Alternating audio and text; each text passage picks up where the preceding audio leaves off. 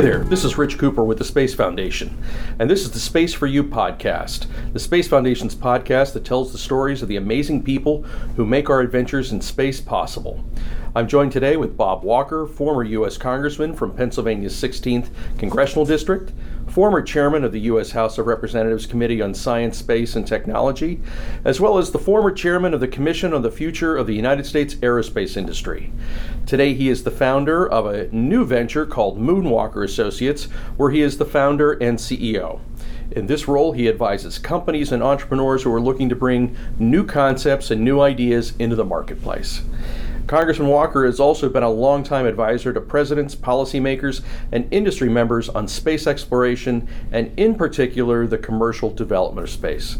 Mr. Chairman, thank you for joining us. Glad to be with you, Rich. A lot has changed in the 50 years since the Apollo moon landing.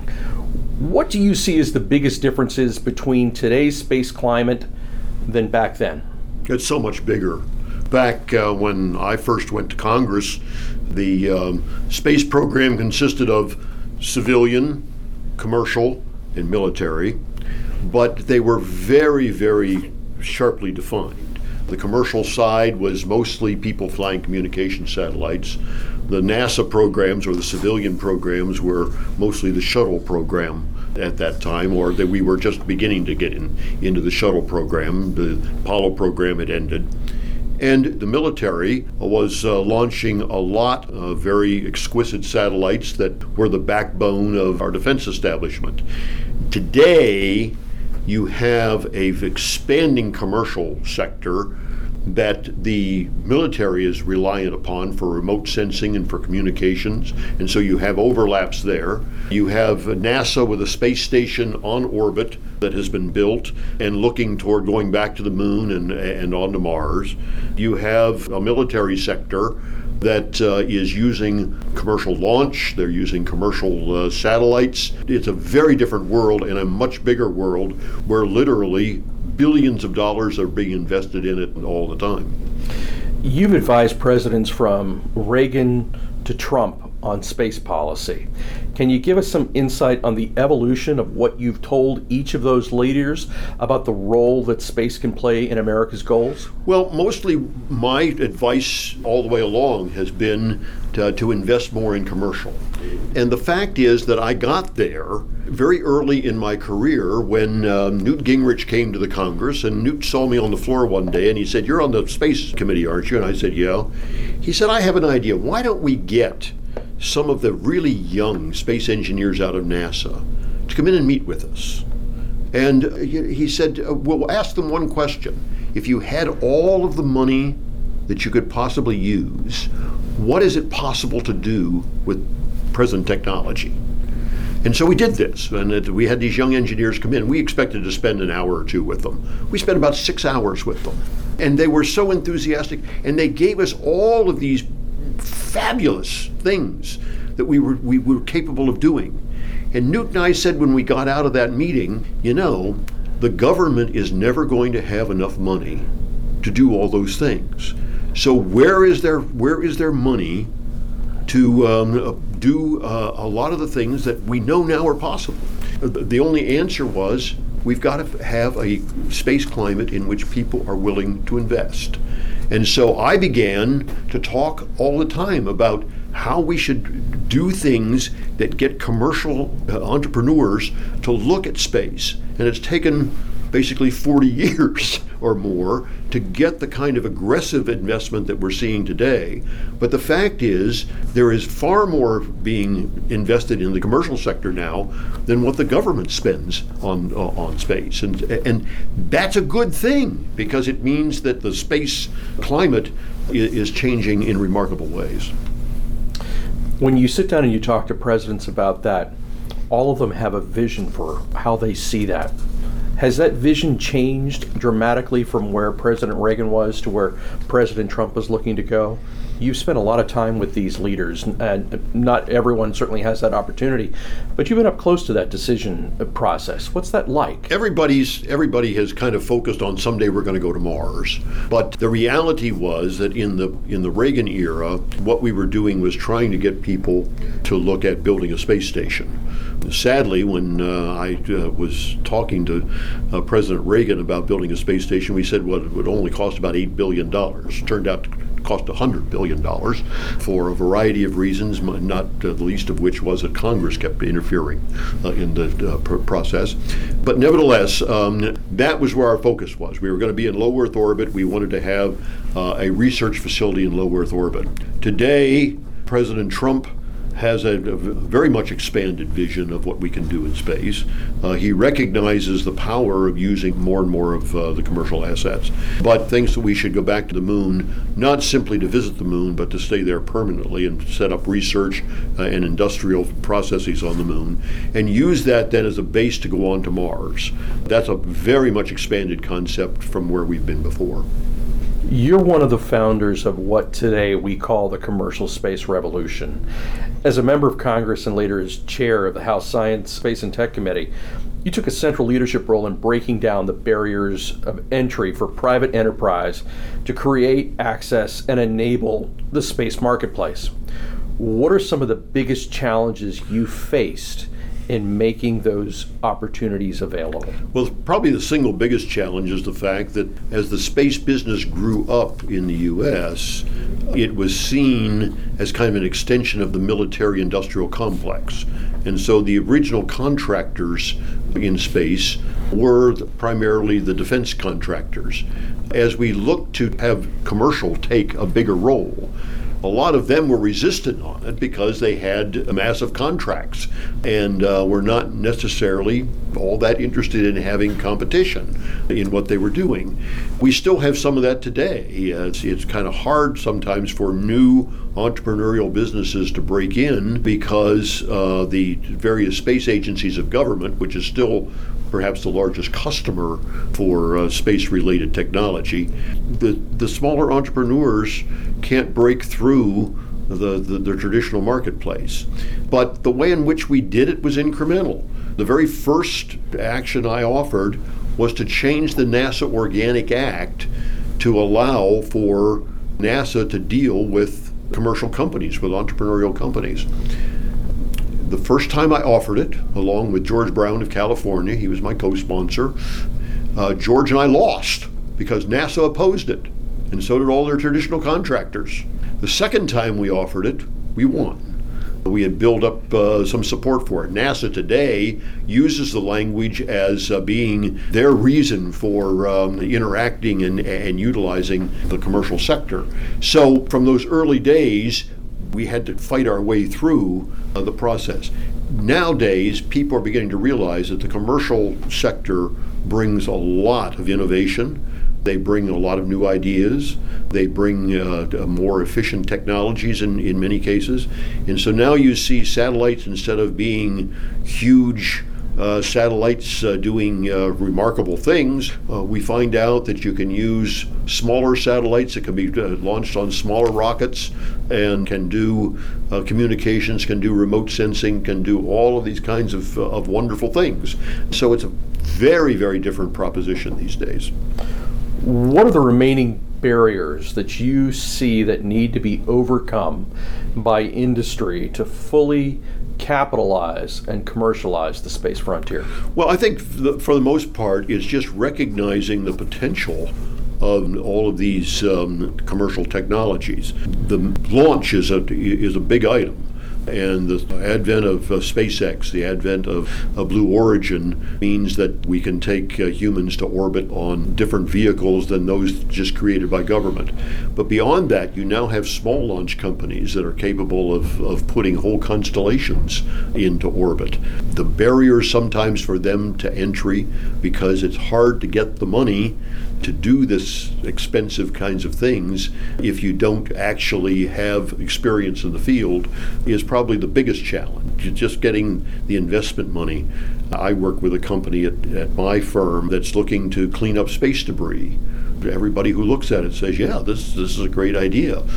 For them to find, though, the money, both for the government to commit to contracts with them or for them to find money in the private sector is a huge lift. That's still something that we've got to figure out a way to overcome. You talked about SpaceX, Blue Origin, and the other commercial companies. What do you see them doing really well, and what do you see that they could do better? Well, what they do really well is develop new and innovative technologies. I mean, I was on the board of Aerospace Corporation for 17 years. Much of the discussion when SpaceX wanted to become a government contractor and fly loads was, well, you can't assemble rockets horizontally. Well, Elon Musk proved that you can assemble rockets horizontally and they can be successful. And not only that, he proved that the major systems of those rockets can be made reusable, which brings down the cost substantially. Who would have ever thought of landing a rocket on a barge? Or landing a rocket on a barge, or people still marvel to me when I'm out and around about the ballet of the two reusable boosters coming down and landing at the same time. I mean, this is remarkable technology. The Blue Origin people are building very robust technology, and they haven't gone to orbit with anything, but they're building very robust technology. Their Shepard spacecraft has made some non-human flights, but done some remarkable things. And interesting thing about it is its design is probably the basis for a moon lander, and so they're outdoing a lot of these very innovative things that I think have boosted the industry. If I had to give them advice as to what they need to be doing in the future, they need to really push the government hard to make certain that the government goes further than what the government sometimes thinks that they're capable of doing. Trump administration has set a very ambitious goal of getting America back on the moon by 2024. What are the biggest obstacles to making that goal happen? Money. It's not clear yet that the Congress is prepared to give the administration even the $1.6 billion that they're asking for as an initial down payment on the Artemis program. If Congress is not willing to pay for that program, that becomes a problem. It's going to cost $20 to $30 billion to do that. What we don't seem to understand at times amongst policymakers is the payoff from that is tremendous. Yes, we'll spend $20 or $30 billion, but if the Apollo program is any example, we will get $100 billion or more back out of it in technological development, in new invention, in all of those things that the country needs in order to maintain technological leadership. And so while it's a problem to get over that hurdle of money, the fact is that it would be a wise investment if Congress can simply see their way clear to do it. Recently, you, along with former House Speaker Newt Gingrich, retired Air Force Lieutenant General Steve Quast, and Dr. Craig Autry of USC's Southern California Commercial Spaceflight Initiative wrote an op-ed that proposed a $2 billion prize to put a permanent American presence on the moon and Mars. Tell us about that. Well, what we feel is that there needs to be an alternative to the NASA program if in fact the NASA program is not able to move forward. We don't see it as being competitive with the NASA program. What we see is an opportunity to encourage commercial companies and people with personal wealth to invest in doing the moon mission. Prizes have been used many times in the past. In fact, Newt Gingrich and I served on a panel that the National Science Foundation put together some years ago, looking at prizes as a way to encourage scientific development. And again, we both came away with the idea that this was something that really is a potential for moving the ball forward in remarkable ways. So what we've said is let's look at this as an alternative way of getting to the moon in the time frame that the administration has specified. There's no doubt that we'll get back to the moon at some point. NASA's previous program suggested it would be 2028 that they would be able to do it using the technology that they're developing. When the vice president suggested they needed to move it forward, it caused some consternation within NASA, and they're still struggling with how they're going to be able to utilize their plan and move it forward that quickly. Our belief is that if you have another way of proceeding, that what you'll get out of that is the beginning of some developments that NASA otherwise wouldn't even look at, because they're focused on only the program that they have in mind. And so our view is that having something that the country can do if the Artemis program doesn't get funded by the Congress is a positive step for the nation. You talked about the NSF panel that you and the speaker were a part of. Are you looking at models like the Ansari X Prize or the Orteig Prize, which Charles Lindbergh won? Are those the models that we're looking at? Those are similar. And remember, on the X Prize, the fact is that Paul Allen, in winning that prize, probably spent 5 times the amount that the prize was worth. And that's the history of prizes, is that people see the prestige of winning the prize as being more important than the money that's being offered for the prize. And what you get is remarkable development. The Lindbergh showing that you could actually fly across the Atlantic nonstop totally changed the whole mindset about what we could do with airplanes. So whatever the monetary prize was he won, it was worth billions, hundreds of billions over the next 50 or 60 years. So there's a multiplier effect in prizes that makes the initial investment a small part of what you get out of it. You mentioned 2 of the successes there, Lindbergh crossing the Atlantic and Paul Allen and the composites team who won the X Prize. What does success look like with what you're offering here? Because this isn't just a touch the moon or touch Mars and come back. This is staying. Is that a 6-month deployment? Is that a year? What is the finish line on something like this? I think what we believe is that if we have to use that as an alternative, that the prize will really be for the first commercial company to actually land people on the moon and bring them back, that you won't go and stay on that first flight and so on. And the question is whether or not we split it into 2 prizes. $1 billion for getting to the moon and landing and doing it within the time frame that the president and the vice president have specified. And then another $1 billion for those who go and establish a more permanent presence. So we don't have a precise definition at this point. We've offered a concept. But at the end of the day, what we want to do is make certain that there's technology that permits you to go to the moon. And we believe now that once the technology is there, that you will go to stay, because the competition from China and other nations has made it a very important part of our national prestige and our national security to make certain that we do have a permanent presence on the moon. You talked about the impact that these prizes have, both historical, cultural, and technological. Why do you think we don't use the prize model more often? Well, in part because it is hard under our appropriation system in government to put the money forward, and you have to have some very, very rich people to support a prize if the government's not coming up with it. And so it's mostly a case of finding the right combination to get it done. I mean, the X Prize was based upon an ability to raise the $20 million to make it real. When you start talking about going to the moon, you can't do it for $20 million. The fact is you have to offer a prize big enough that people think that it's serious, that it really means something.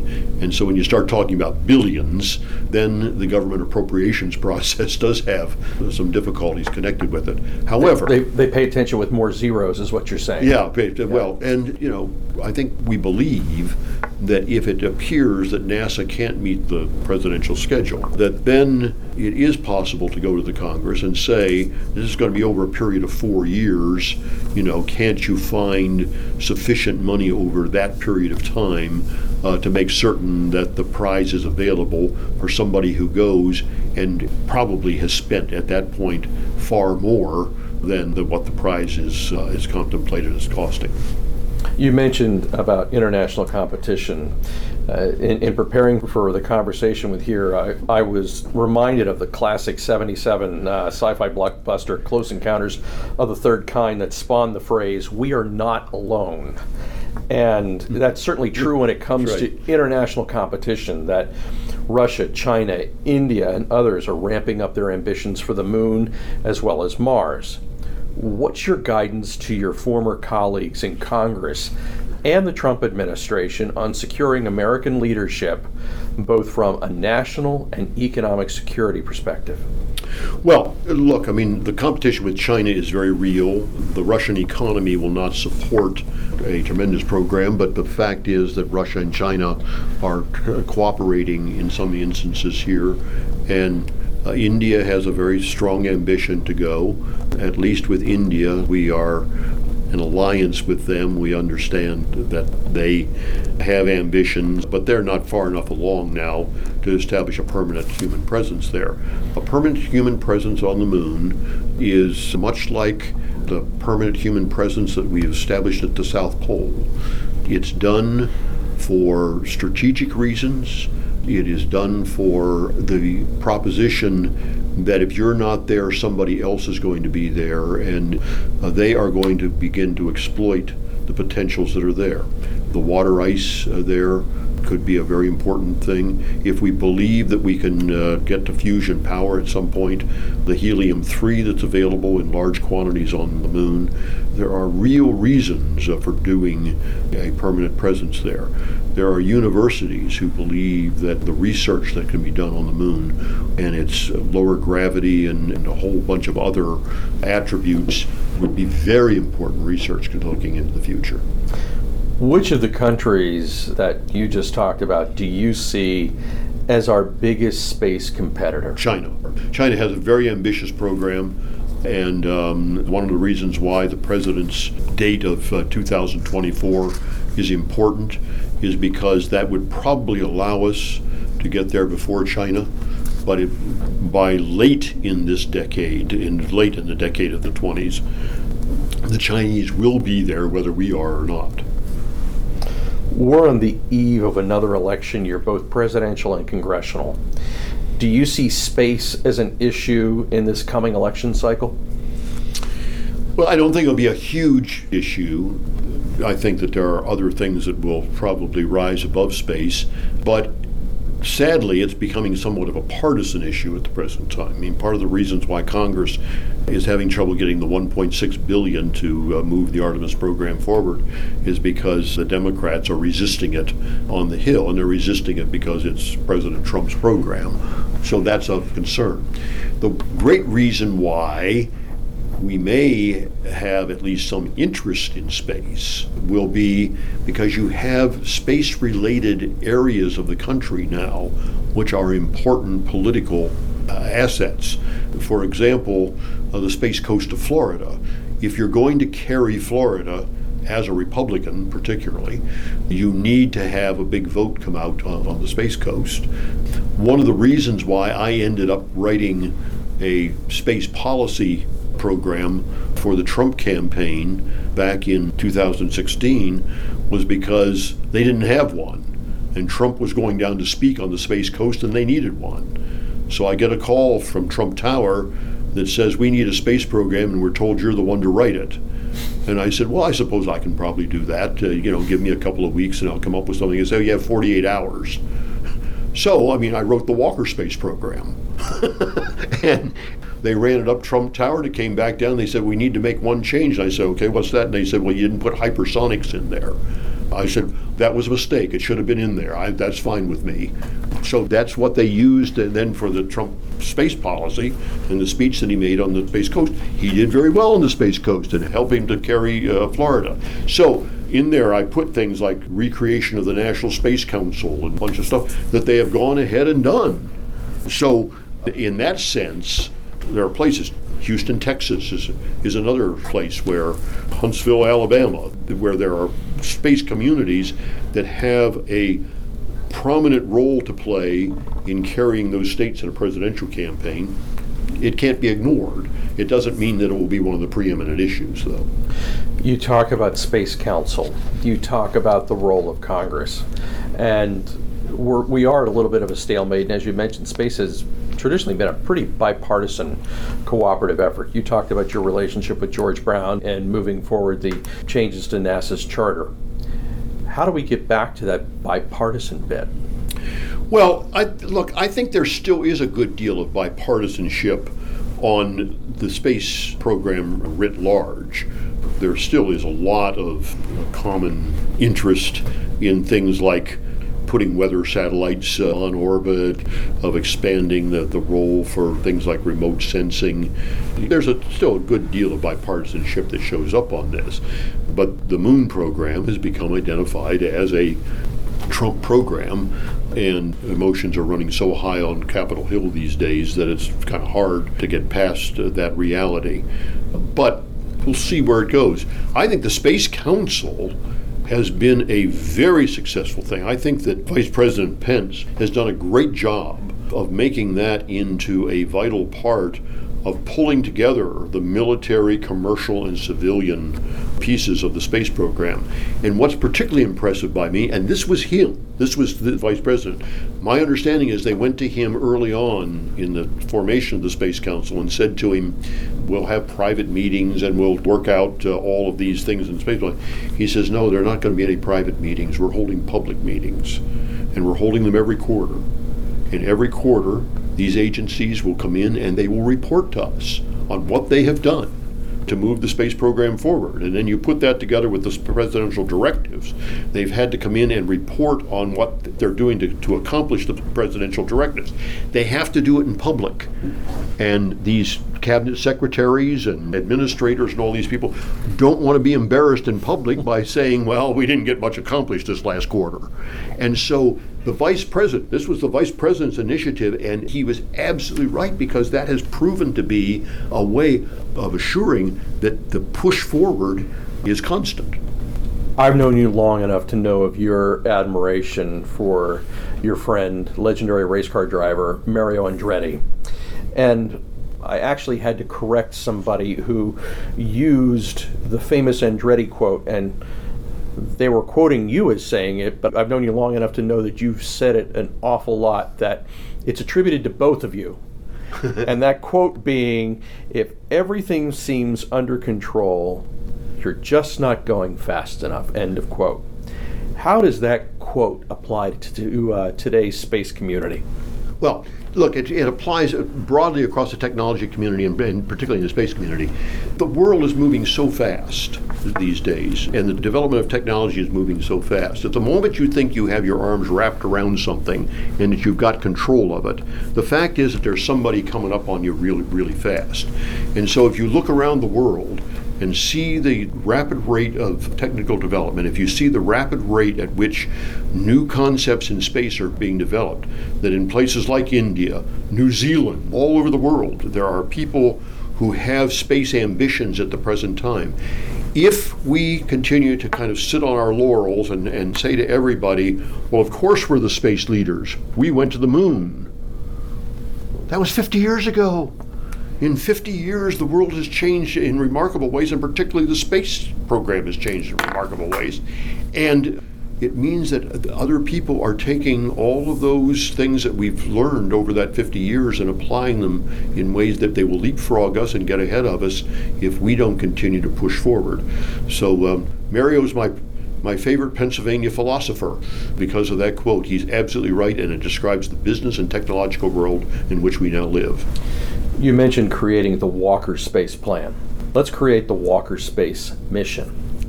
You've met a lot of people who have developed a number of different systems to do any number of things. But if you could plan a space mission of your own, what would it be and where are you going? Well, for me, if I was planning and was thinking about the fact that I'm 76 years old and probably am not going to get to Europa or Titan, then I have to say that just going to orbit and being able to see the world from the perspective that our astronauts see it would be a thrill of my lifetime. It's remarkable to think that we as humans have a perspective that no one else in the whole history of humankind has been able to see. So if I had to design my own mission, it would be to go out and look back at Earth and understand what a remarkable place we have where we live. If I'm being in the fantasy world, Europa or Titan would be where I would head. Well, for your orbital piece, I think Richard Branson, Elon Musk, and Jeff Bezos would be happy to sell you a ticket. I'm sure they would, and whether or not it's affordable, I'm not certain. Making it affordable, it all comes down to market share and what the market will bear. Mr. Chairman, thank you for your time. Thank you for your insight as well as your service to the space community. This is Rich Cooper with the Space Foundation, who's had the pleasure of sitting here with former Congressman Bob Walker, who, as you have heard in this podcast, has been involved with a lot of our space history, but is even more vested in making more of that history come. He really does work to make space for all. And that's going to conclude this episode of the Space Foundation Space for You podcast. Keep your eyes and ears open for more episodes by checking out our social media outlets on Facebook, Twitter, Instagram, and LinkedIn, and of course our website at spacefoundation.org. On all those outlets and more, it's our goal to inspire, educate, connect, and advocate for the space community, because at the Space Foundation, we will always have space for you. Thank you for listening.